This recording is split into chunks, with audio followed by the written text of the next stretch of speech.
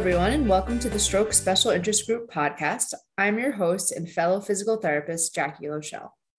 Today, we will be discussing the intervention of blood flow restriction training. I know when I think of blood flow restriction training and PT, I think of interventions for people that are post-op and high-level athletes. However, these populations are not the only ones benefiting from blood flow restriction training. Today, we will discuss this with Dr. Mark Maniago and Dr. Evan Cohen about how this intervention is used for patients with neurologic deficits.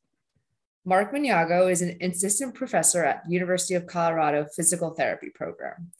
He is a neurologic clinical specialist and has 15 plus years of experience working with people with neurologic conditions, with an emphasis on working with people who have MS. In his current position, he teaches and conducts research. He is currently leading a study looking at the feasibility of low load resistance training with people with MS who have advanced disability and blood flow restriction training. Evan T. Cohen is currently an associate professor in the Doctor of Physical Therapy program at Arcadia University in Pennsylvania. He's been a licensed physical therapist since 1992 and an ABPTS neurologic certified specialist since 2002. His clinical and research focus has been on the rehabilitation of persons with multiple sclerosis. He recently published a case report in the Physical Therapy Journal about the use of blood flow restriction training and low intensity resistance training on a person with MS, and is collaborating with Dr. Maniago on his study of blood flow restriction and low load resistance training in persons with advanced MS-related disability. Thank you for taking the time to speak with us, Dr. Maniago and Dr. Cohen. Really appreciate it. Can you guys first explain what blood flow restriction training really is and the physiology behind it? So blood flow restriction training is really the practice of using some sort of cuff or tourniquet to occlude blood flow. Typically, that means fully occluding venous blood flow and then partially occluding arterial blood flow. And it's kind of the basic idea behind blood flow restriction, at least when used with resistance training, is that you can use lower loads, much lower intensities of resistance training with the blood flow restriction to mimic strength and hypertrophy gains that you would get with higher load training without blood flow restriction. And so really how blood flow restriction does that, I'm definitely not a physiologist, but I kind of do my best here to sort of give a broad overview of this, is that blood flow restriction kind of relies on that hypoxic environment and that reduced blood flow to create metabolic stress in the muscle and forcing the muscle into anaerobic metabolism. And so that produces lactate, kind of facilitates growth hormone release and insulin-like growth factor, all the types of things that would happen with higher load training. It's just able to do that with lower loads. It seems very efficient. Yeah, it's efficient. And I think, like you mentioned in the introduction, typically we might think of this for people recovering post-op when they can't load a muscle fully, but still want to increase or maintain their muscle strength. So they can do that with lower loads without stressing the connective tissue in the muscle. So there's a similar use of the tool called remote ischemic preconditioning. When we use blood flow restriction, generally it's applied, I'm going to say locally. If we're exercising the leg, the tourniquet or the cuff is placed typically proximal to the muscle group that we want to work. But there's a body of literature that looks at remote ischemic preconditioning, where that same stimulus is provided elsewhere, away from the body. And as Mark mentioned, the physiology isn't perfectly clear yet. We don't really understand exactly what's happening yet, but there's this interesting systemic response that even if it's applied remotely, we still might see some of the same effects. And even more locally, for example, again, if we're asking a patient to do lower extremity exercises and putting a cuff on the thigh, the studies seem to still show that even the strength gains, even proximal to the blood flow restriction, are there also. So there's something that is beyond just the local element that we haven't exactly put our finger on yet.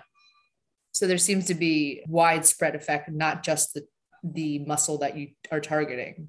Yeah, so there are systemic effects that are happening. Like Evan said, I don't know that we fully understand all of those. But the difference, I think, is right, which I didn't mention when I was explaining it, is blood flow restriction is applied during the exercise to typically the exercising limb, whereas something like remote ischemic preconditioning, which also has been studied in people with neurologic conditions, is hypoxia that's delivered prior to exercise, then you exercise without the hypoxic stress. What does BFR do to improve outcomes? And is there any research right now in the neural population about specific areas? So like strengthening, spasticity, balance?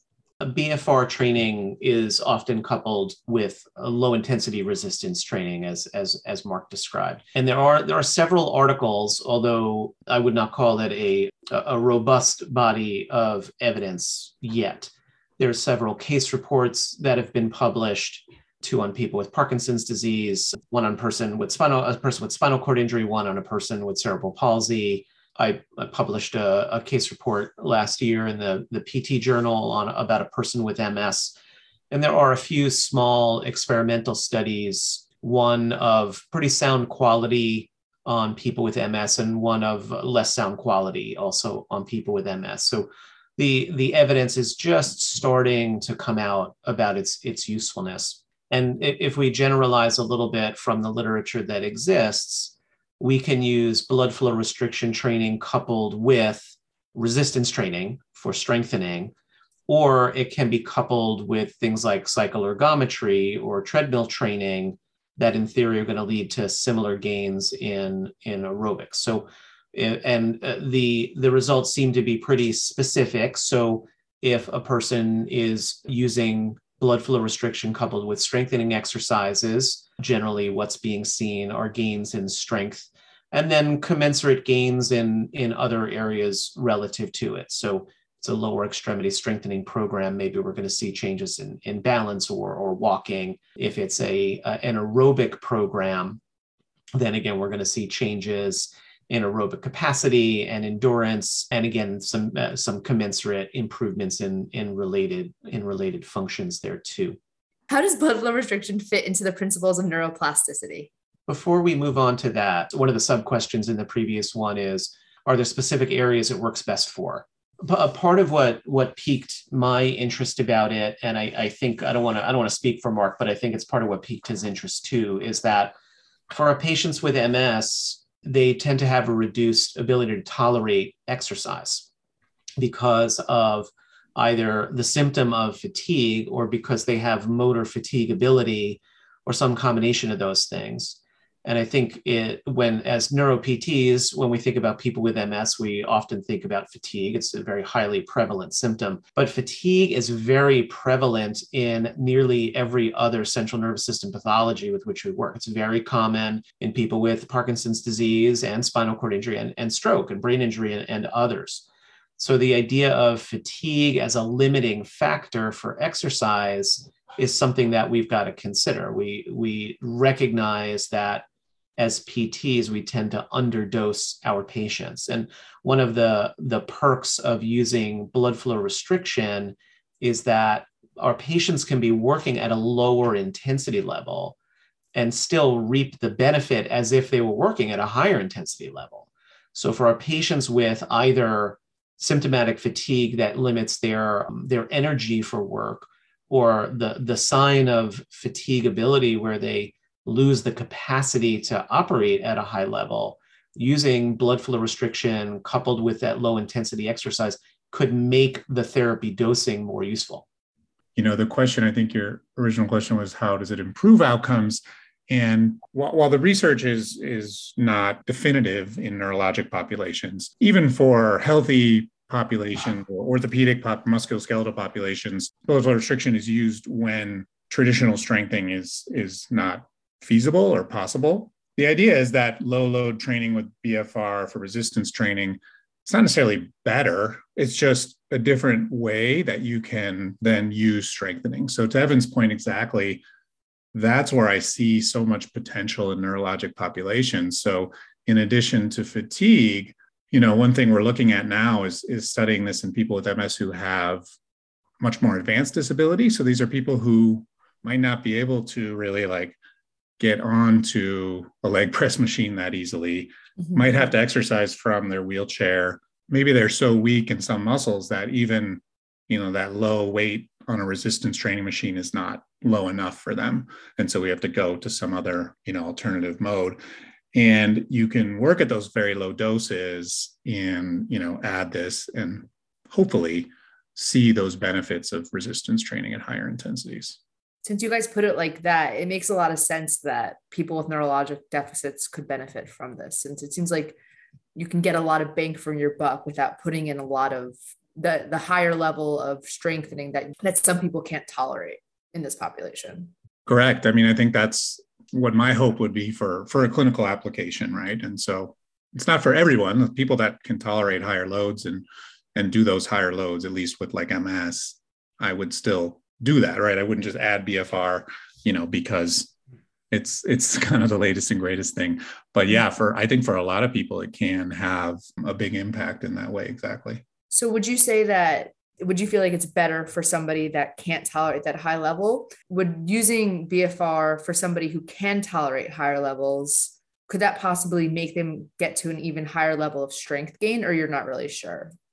So, I think the evidence in like musculoskeletal populations, post-op populations really shows that you get the same effects, right? So this is generalizing a bit, but that it's as good, doing low load resistance training with BFR is as good as high load training. For a lot of musculoskeletal populations, using BFR is, I think, typically seen as like, this is a temporary kind of means to get them back to their regular high load resistance training. And so, yeah, for people, I think that already with neurologic conditions that already tolerate this, I don't know that adding BFR would necessarily do much more.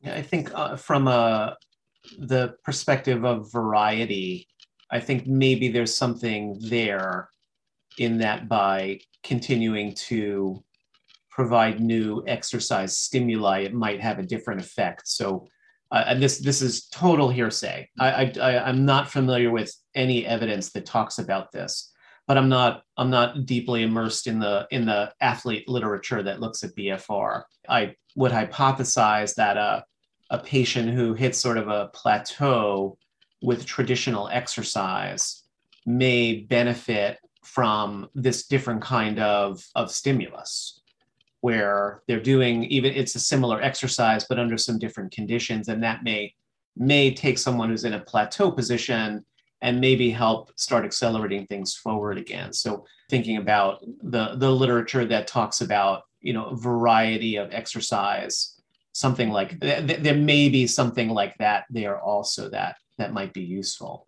I do really want to support what Mark said about this being a parallel pathway.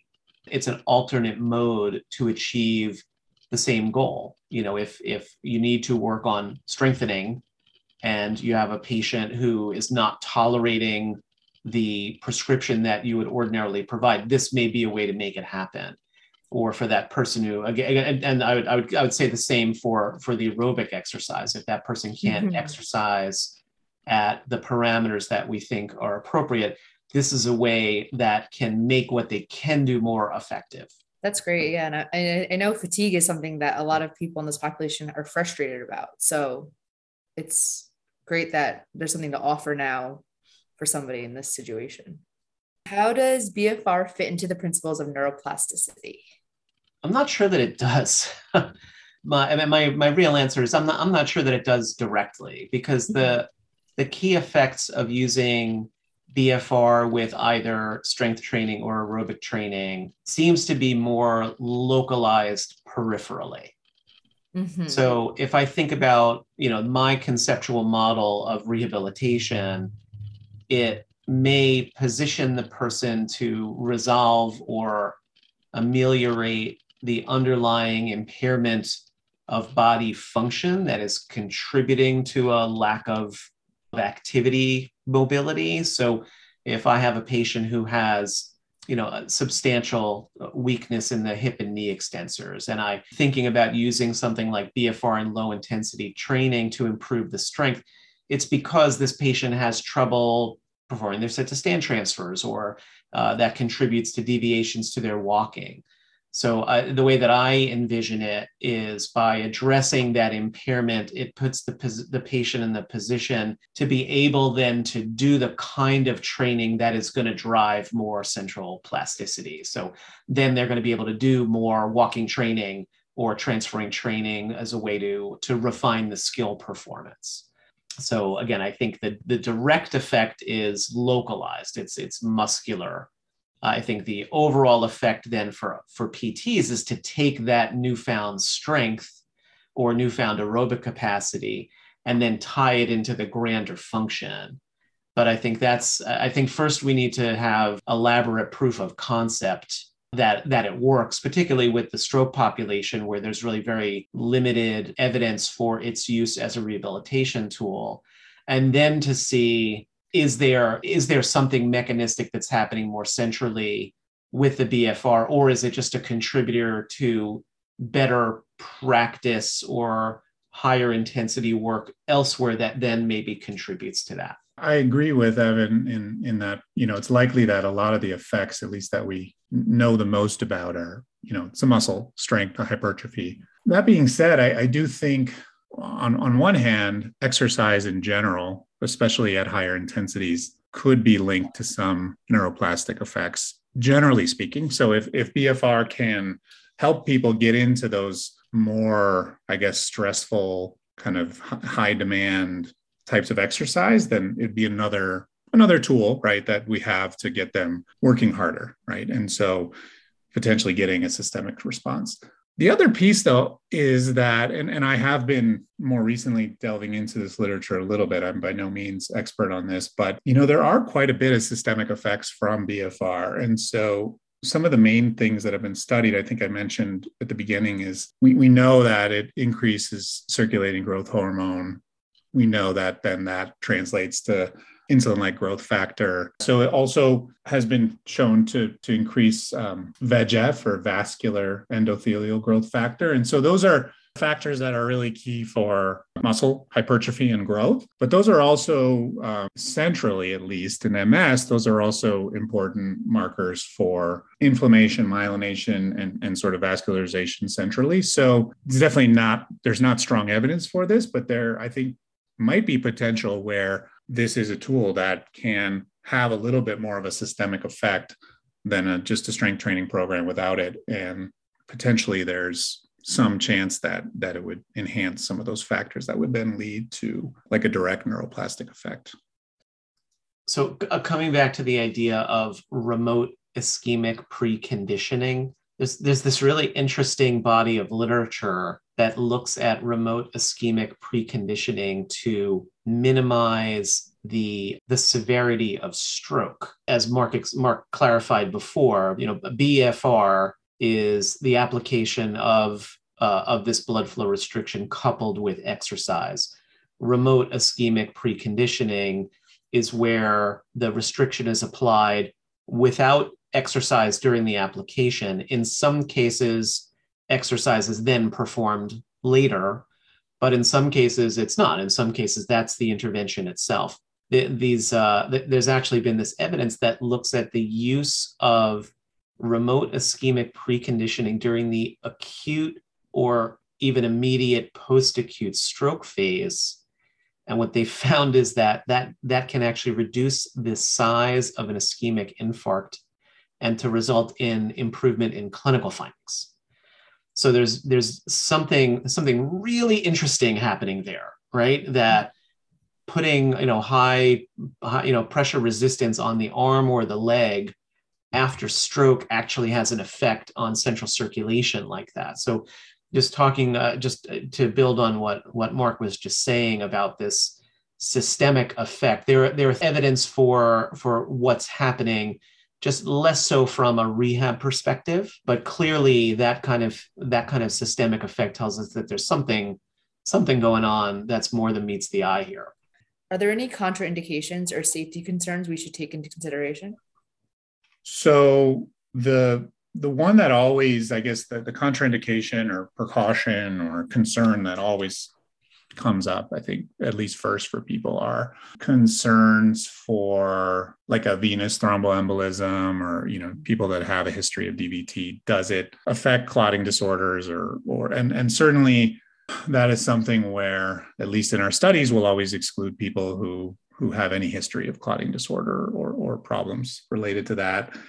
The evidence, however, there was a nice review of BFR that was done. Primarily, it was in musculoskeletal populations, but it included older adults as well. I think up to age 80. So the rates of that event occurring was less than 0.1% of the time. So it's really quite rare. Obviously, if it happens, it's quite a concern. I think it's probably prudent to continue to be cautious with people that have any type of history of DVT or clotting disorder or something like that. And then the other, I think, main thing that people tend to be concerned about is muscle damage. So rhabdomyolysis, in particular, and that also was looked at in that review that I was referring to. And it's also quite rare. But again, people that might have had a history of that, you might shy away from doing BFR. Would you say there's a level of soreness or pain that someone experiences that would make it not appropriate? What it says in the literature is that it's often unpleasant at first because of the restriction. I know the few instances where I've seen it in use, it's that it is unpleasant to have that squeezing sensation for a lot of people. But what the reports in the literature also say is most people quickly get used to it. And the way that I don't want to call it a protocol, but the way that the recommendations have evolved, we typically start with quite a low occlusion pressure. So it's not quite as restrictive early on, and then build up to higher and higher pressure. So it tends to be pretty tolerable. Mark, if you have something to add to that, particularly with the participants in our study that are more disabled, were there any concerns there? Yeah, I was going to mention that. So we're, doing a feasibility study in people with MS who have more advanced disability due to MS. So they're in wheelchairs, they're using walkers or cane to get around. We're still in the study, but so far the tolerance has been quite good. So people have had discomfort while exercising. You definitely get, again, it pushes you into anaerobic metabolism. So you definitely get a burn if you're dosing, the load correctly. If anything, it's been really interesting, maybe changing the subject a little bit, but it's been impactful doing this kind of work is people are actually really excited about that muscle burn versus pain or, some sort of negative pain that they're having, because they really feel like, oh, I'm finally feel like I'm working out, because they haven't, had that type of highly dosed exercise in a long time. We also just published another study. It was a survey that we conducted in people, in any healthcare practitioner that used BFR with people who have neurologic conditions. We didn't have anyone. There was 112 people that responded to that survey. It was mostly physical therapists. And no one had any of those kind of serious adverse events that we just mentioned. And the most common, although they weren't that common, so 4 to 6 people reported these effects, were kind of what you would think we're getting at. They didn't tolerate the pressure. So the patient didn't want to continue the treatment, or they had really enough pain with it or muscle soreness after it that they didn't want to continue. But none of the other really kind of more serious concerns. One other safety concern to mention is that the evidence is not really clear on the safety related to the impact of BFR on the autonomic nervous system. We know that there's evidence for autonomic nervous system responses. And the question is, for people who have abnormally functioning autonomic nervous systems, is there some hazard there? And that's, I think, one of the key things that we need to be thinking about as the research begins to evolve, is that we're really still at a feasibility state with patients with neurologic dysfunction to make sure that they are not only responsive, but that it's safe. And just to echo what Mark found in his survey is that the reviews that look at safety, they all boil down to it really seems awfully safe. There are very few serious reactions, but it's also there's sort of this unknown quality to it, particularly as it's being applied to more pathological populations. So I think I know when I've utilized it, there's been a healthy serving of caution that comes along with it to carefully monitor vital signs and carefully monitor the patient's response to the activity, just to make sure that all is well. Yeah, it seems pretty safe at this point, but you should be doing your homework and monitoring things. Exactly. Yeah. And we're also in this study monitoring heart rate and blood pressure before, during, after the sessions. And we really haven't, so far at least, had any unusual responses. What would someone need to do to get trained on how to do this, and would monitor it? And I think you mentioned before, is there a protocol in terms of what you should be monitoring or what you shouldn't be monitoring specifically for the neurologic population? There's quite a few companies that make the BFR devices.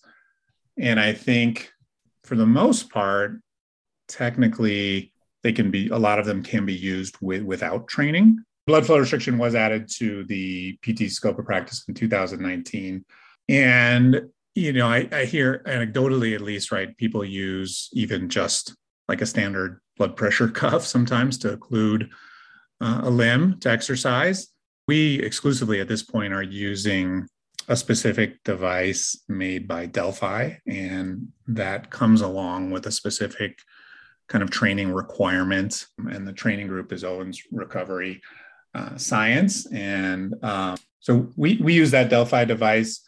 It's technically listed as a class 1 medical device. And so it's, relatively safe, and it has that federal approval.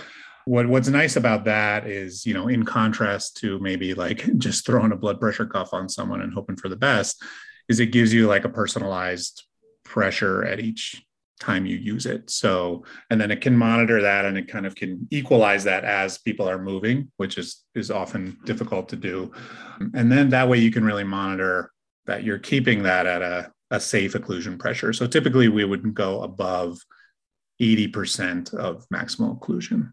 And so that device tends to work really well with us. There are other devices. There's lots of other devices on the market, and I'm not exactly sure how all of those other devices, require training or not to use them. It's a little bit like when TENS became commercially available for people to just go buy on whatever, Amazon or at their local store, that there are, professional grade devices that have a greater capacity for flexibility that is built for clinical use, as opposed to something that you buy off of an infomercial that has an on and an off switch. So I think you can find BFR devices that are really quite inexpensive, but I think there's the question of accuracy and durability and safety. So I think, the idea of using, a medical grade device in the clinics, to me, seems a wise choice. I actually had called earlier today to try to find some pricing info to be able to give you a specific number, but unfortunately, they did not. They're still working remotely and didn't answer my voicemail quickly enough. But I mean, you can buy a device online for just several $100s. I think, again, in my humble opinion, we should be looking at something that is, built for patient care and not for personal use, to make sure that we can be safe. How would you bill for it, and how do you suggest selling the benefits of BFR to an employer? I'm not certain that it can be billed separately. I don't think it's a separately billable item, because you're not going to administer it like a passive modality. It's an adjunct to therapeutic exercise. So from a billing perspective, it's probably going to end up being categorized as therapeutic exercise or neuro reeducation or whatever appropriate coding might be useful for that. My thought about it is it facilitates the efficiency and effectiveness of those therapeutic exercise interventions. That's its role.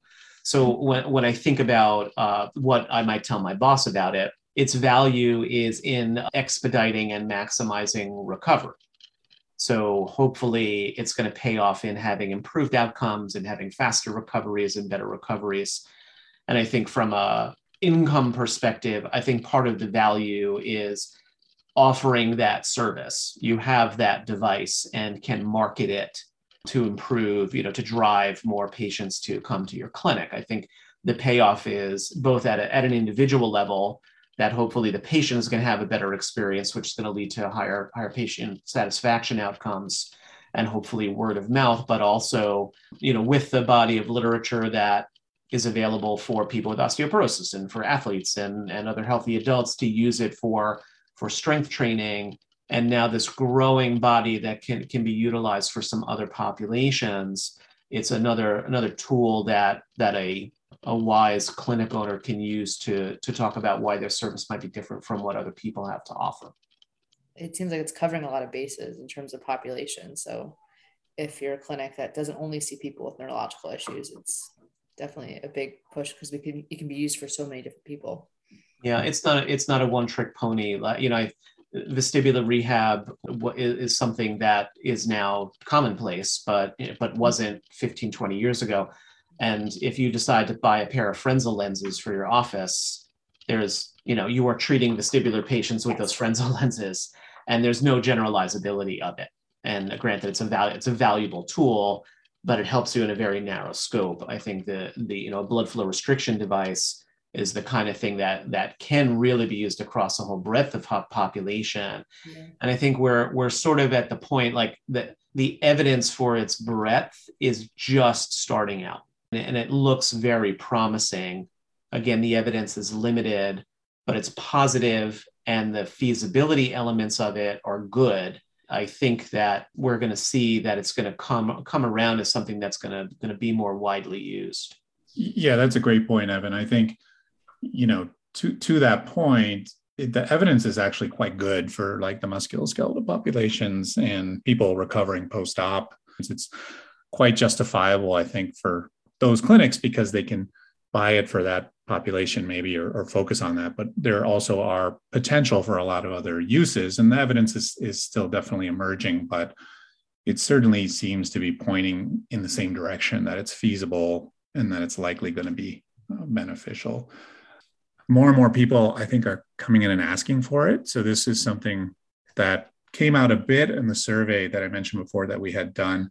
I don't think these results made it into the paper, but there was an appendix of the results where we have that certainly there's patients that are coming in with neurological conditions, not necessarily tons at this point, but asking for it. And certainly patients with post-op or musculoskeletal injuries, I think, are more educated about that. But the final thing I wanted to point out about that, in terms of like, how could I justify this to my boss or whatever, is that, there's quite a few people that are already probably using this in neurologic conditions, right? So like in our survey, again, it wasn't tons and tons of people, but out of the 100+ people that we surveyed, almost 40% of people said they were already using it or had at least used it once with someone with a neurologic condition. So it's definitely, I think, something that's growing. Hopefully, the evidence in the literature continues to explore those questions and supports it even more. Would you say it's better acutely or chronically? And in what settings do you think this intervention is feasible? I certainly think that it's very relevant for outpatient practice. And I think that if it is going to be used more frequently in clinical practice with people with neurologic conditions, that it would certainly start in that setting. Because it's like you said, there's going to be clinics that have it for other reasons and then also start using it for people with neurologic conditions. I certainly haven't used it in any other settings. I don't know, Evan, if you have any thoughts about that. There's really no evidence that has looked at it in more acute situations. But in terms of practicality, I think that anytime that there is a goal related to strengthening, there's potentially the logical application of the intervention. So I think in acute care, assuming that there, that safety is proved, we may be seeing a patient for a day or two. It may not be practical to set it up, walk the patient through the process, have them walk through a strengthening protocol, because I think as a neuro PT clinician, I don't do a lot of straight plane strengthening exercises. I do a lot more functional retraining. Mm-hmm. And the BFR application is in general applied in like an isolated way. It's applied for this muscle group, and then there's a rest period, and then we're applying it to another muscle group. So it's a little bit more parsed out. So it doesn't feel like a logical application in that setting. But in a rehab hospital or subacute rehabilitation center, where we're talking now about days or weeks, maybe even months, where maybe there is a place for it in that kind of environment, and particularly, I hope with the data that Mark is collecting on our study, that in people with much higher levels of disability, we're going to see the value for that patient who is low functioning to the point that they can't participate or reap the benefit from traditional exercise. So I think that it's an avenue that needs to be explored to apply it in that setting to see, is it feasible? One of the things that came out of the case report that I published, and again, it's a case report, one person, but the strength gains took a long time to come. We collected data at 6 weeks and 12. There was change, there was movement in the right direction at 6 weeks, but by the time 12 weeks came around, there was actually a marked improvement in enough muscle groups that it was really a more powerful finding. So it's not the kind of thing that's going to make for a strength change in an hour or a day. It needs to be part of a longer program. So I guess my thought about it is that if the window is very short, that it may not be worth the investment of time and energy when there are other high priority goals to work on. I think looking at the more discrete deficits in strength is something that's probably going to happen a little bit later. But that all said, there's a big question mark there, because maybe its use acutely is beneficial. And with that evidence I talked about before about helping to actually lessen the severity of an acute stroke, maybe there's this twin benefit of some kind of physiological improvement centrally, coupled with some benefit that carries over. So I think the grand answer is we still need to look at it more carefully. One setting I think this could be really useful for is home health. Like if you're going into someone's home and you don't have a lot of equipment and the goal is to strengthen, certainly the devices are portable enough, right? Mm-hmm. That you could bring this into a home and use it, given, like Evan was saying, that you're going to be, this is a more kind of a longer term plan of care. And I think it could be quite useful then when you have maybe a harder time dosing more intensely because you don't have a lot of equipment. Yeah, and that home health population can be a population that has more fatigue issues. So I can imagine it'd be helpful. Who is an ideal candidate for this intervention? Upper extremity versus lower extremity strengthening, proximal versus distal weakness, cognitive deficits, age. Who tends to, and what deficits tend to benefit most from this? The way that BFR is applied, you tend to put the tourniquet or the cuff on the most proximal part of the limb. And so targeting the extremities is probably the most relevant and where all the evidence is really. There is a little bit of evidence that you could potentially have an effect proximal to the cuff. So I believe like this has been mostly looked at like the rotator cuff in different types of athletes recovering from injuries. That you put the cuff below the shoulder, but there could be some benefits. But largely speaking, the best effects, the most dramatic effects will be then distal to the cuff. In terms of age, I don't know that age would really play into it except for any serious comorbidities or contraindications that someone might have. But I do think cognitive deficits comes into play, and I'd be very careful. It's a weird feeling. So your patient wasn't able to really grasp the reasoning and kind of give a consent that they're going to understand what's happening, then I think it would probably could go horribly wrong. Absolutely. By applying this pressure to them. If I can add something to that, one of the key things, and this was something that Mark and I mulled over a lot in planning our study of these patients with more advanced MS disability, and that's that there needs to be the voluntary input from the patient in order to make it happen. When I'm thinking about, particularly like a patient with something like stroke, they need to have the adequate motor control, the adequate independent voluntary movement to isolate that joint or that muscle or that movement to action. I think someone who only can execute movements in synergy isn't necessarily going to benefit from that, because it's not going to have an effect on improving control.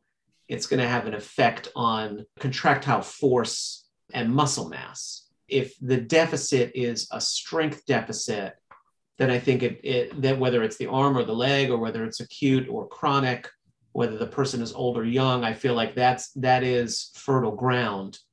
But I think for the person who doesn't have that isolated motor control, I have a hard time seeing how that would pay off.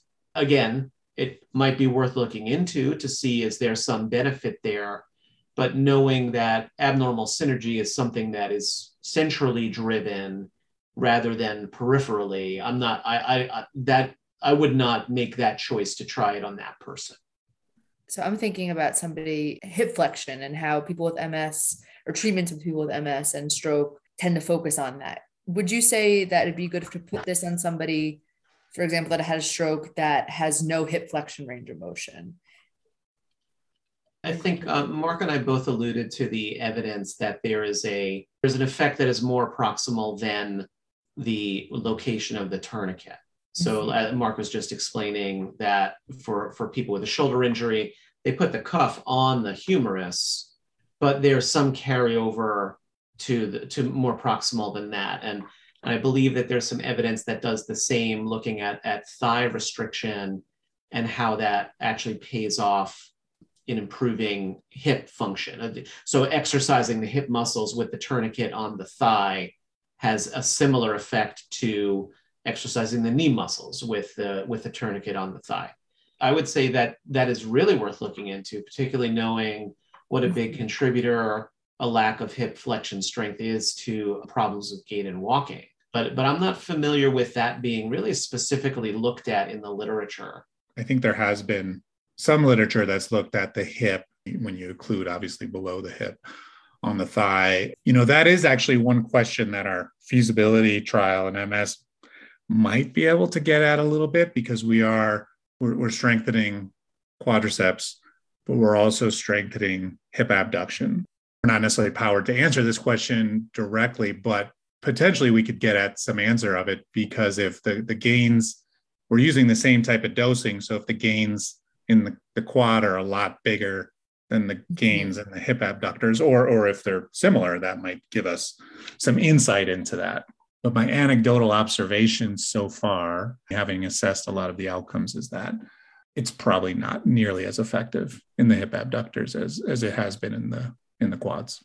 When we were planning the protocol for that study, one of the things we talked about is the population of people that we're working with are people who not only have a high level of disability, but because of their MS may have a really heterogeneous presentation.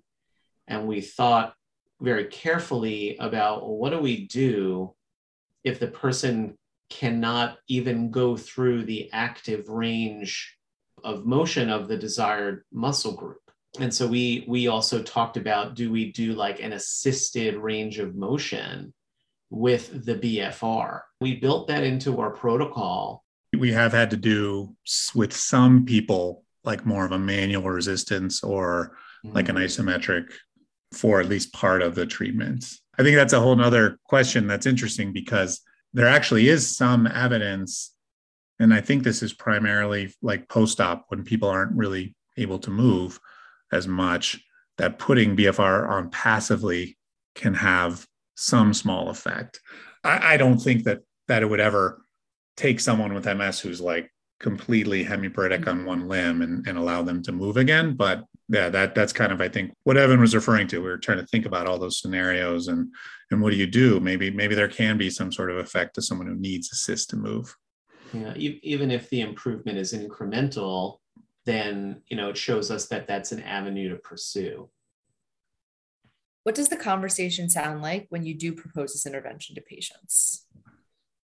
I think it really, becomes like any conversation we'd have with our patients where, you want their input into their own plan of care. And you present this as, hey, this is a way that, we could try strengthening you, and you can present some of the evidence from other populations, being very clear that it's not proven that it's going to help their strength, but that it is another tool. Another thing that came out in the survey we did was that some clinicians in that survey talked about opting to use BFR with their patients when traditional strengthening didn't work. So it's kind of like, let's try this. If it doesn't seem to work, let's talk about adding BFR. And I think that's probably a really good way to go about it, because again, if I don't have to use BFR, if my patient's tolerating strengthening just fine, there's really strong evidence, at least like in MS, right, that I know the literature the best, that this person's going to make strength improvements. And so I'm only going to probably introduce this if I think there's some limitation, or I note some other limitation. Yeah, and I tend to treat it the same way that I would treat like using electrical stimulation, which I don't use very often, but my patient might go, what? They have no idea what I'm talking about. And so I'll tell them that this is what it is, and this is what it does. This is how I think it will help you, or how it might help you. These are the risks of using it, and these are the benefits. And let's talk about it. Let's see if we can, come to an agreement about whether it seems like a good choice or not. As with anything, and again, I'll keep up with the analogy of like an electrical stimulator. It might sound like a good idea until you put it on and the person really loathes the sensation of it. And so I think the more you prepare the person for it, it's going to create a tight restriction. It's going to be like having your blood pressure checked for 5 minutes. It's not going to go away. It's going to feel tight. So let's try it for a little bit, and then to wean them up to it. So it doesn't really add very much time, except for the first time where you're introducing it and weaning the person onto it and making sure that they're comfortable, not only with the tension, but now doing the exercises with the pressure on as well. But after, like with so many other things, after the first time or two and the learning effect disappears, then it's the extra few seconds of, all right, let's get the cuff on, particularly if you have the medical grade device and you say, okay, I need 70% of the arterial occlusion pressure, the AOP. I push the button and it says 70% and it cranks it up. It does it by itself. And so I think, and as long as the patient knows what's to be expected, I think, as with anything else, clear communication, making sure that the patient is part of that decision-making process and ensuring their buy-in before you proceed is going to help you succeed. What do you expect the future to be like in regards to blood flow restriction? Will it be in all clinics? Will it be done at home? I know we kind of touched upon this in terms of different devices that are available in the market right now. So, I mean, it is a device that it's already FDA approved. You can, like I said, you could purchase one on the web if you're interested for personal use. And athletes and bodybuilders have been doing that for years. So there's a certain degree of general safety for the device. And I think what my take on it is that the evidence really leans towards it being beneficial for people with central nervous system dysfunction, in addition to the populations that we already know, like athletes and older adults with osteoporosis and things like that. So I think once we have a clear idea of any potential safety issues with different neurologic populations, I do feel like the likelihood of them is pretty low based on what we know about the devices. And I do feel like once that is more widespread, we're going to see a bit of a floodgate opening about it, because it's easy to apply. It's not that expensive. It gives an excellent option, an excellent alternative for traditional strengthening exercise, for a group of populations that may have a very difficult time doing those exercises, working at a high enough intensity for strengthening or for aerobic training. So I think we're going to see quite a lot of it in the next 5 years or so. Yeah, I mean, to Evan's point, we actually have another study going on at University of Colorado that's looking at BFR after total knee arthroplasty. And part of their protocol is they actually send the device home with the patients. And so they spend some time and teach them how to use it, but then the participants take it home. And I don't know how long they use it for, but at least a couple of weeks. And so again, the device that we use, the Delphi device, is really simple to use. That being said, I believe that device is not sold direct to consumers. So I think that, has to kind of go through clinical or some other healthcare professional, and there's a training associated with that device. But yes, there's lots of different ones available. I also want to mention that it's not just physical therapists that are using this, right? So trainers use this, and other medical professionals or exercise, I guess, professionals use this quite often. So it's definitely growing in popularity. And so I just anticipate with that, you're going to see more use in people with neurologic conditions as well. Before we wrap up, is there anything else you guys want to comment on? Recalling back to body weight supported treadmill training and how, someone had the idea that, I wonder if this is something that's actually going to work with this population. And then there was some feasibility studies, and then they recognized safety, and all of a sudden it exploded, and everybody was looking at bodyweight supported treadmill training for every population, from kids to adults, and orthopedic problems to neurologic problems. And I feel like we're kind of at that spot right now for BFR. I feel like it's been in use in the clinic enough that people are familiar with it. Many young PTs are like my students know about it without ever having learned about it in PT school. They're aware of it. And so I think there's like this momentum building for it. And again, not that I'm going to advocate one way or the other. I need to see what the evidence has to say, but the evidence seems to be leaning in that direction. And I feel like there's going to be like a critical mass of safety and feasibility across enough populations that people are going to say, no, I'm going to try it with my guy. I'm going to try it with my group of people.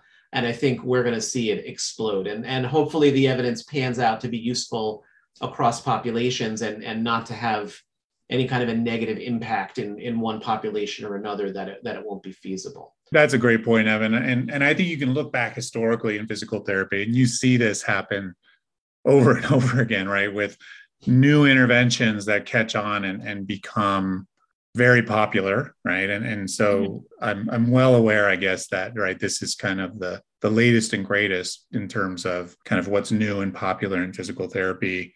But I also do think, and I think one important take home from all of this, and I've said it, I think at least a couple of times already, is that, yes, you could use it probably safely in a lot of different populations and different people.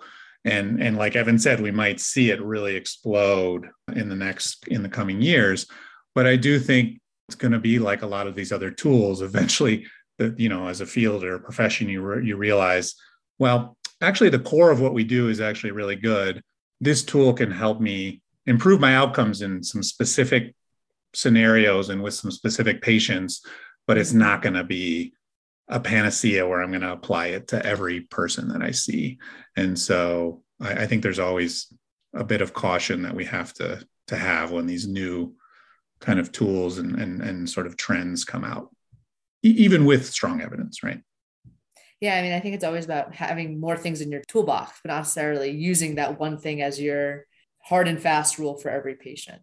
Thanks again, Dr. Manyaga and Dr. Cohen, for speaking to us, and thanks everyone for tuning into this podcast. Please continue to look out for more of the Stroke Special Interest Group podcast on ANPT Synapse, Google Podcast, or wherever you get your podcasts.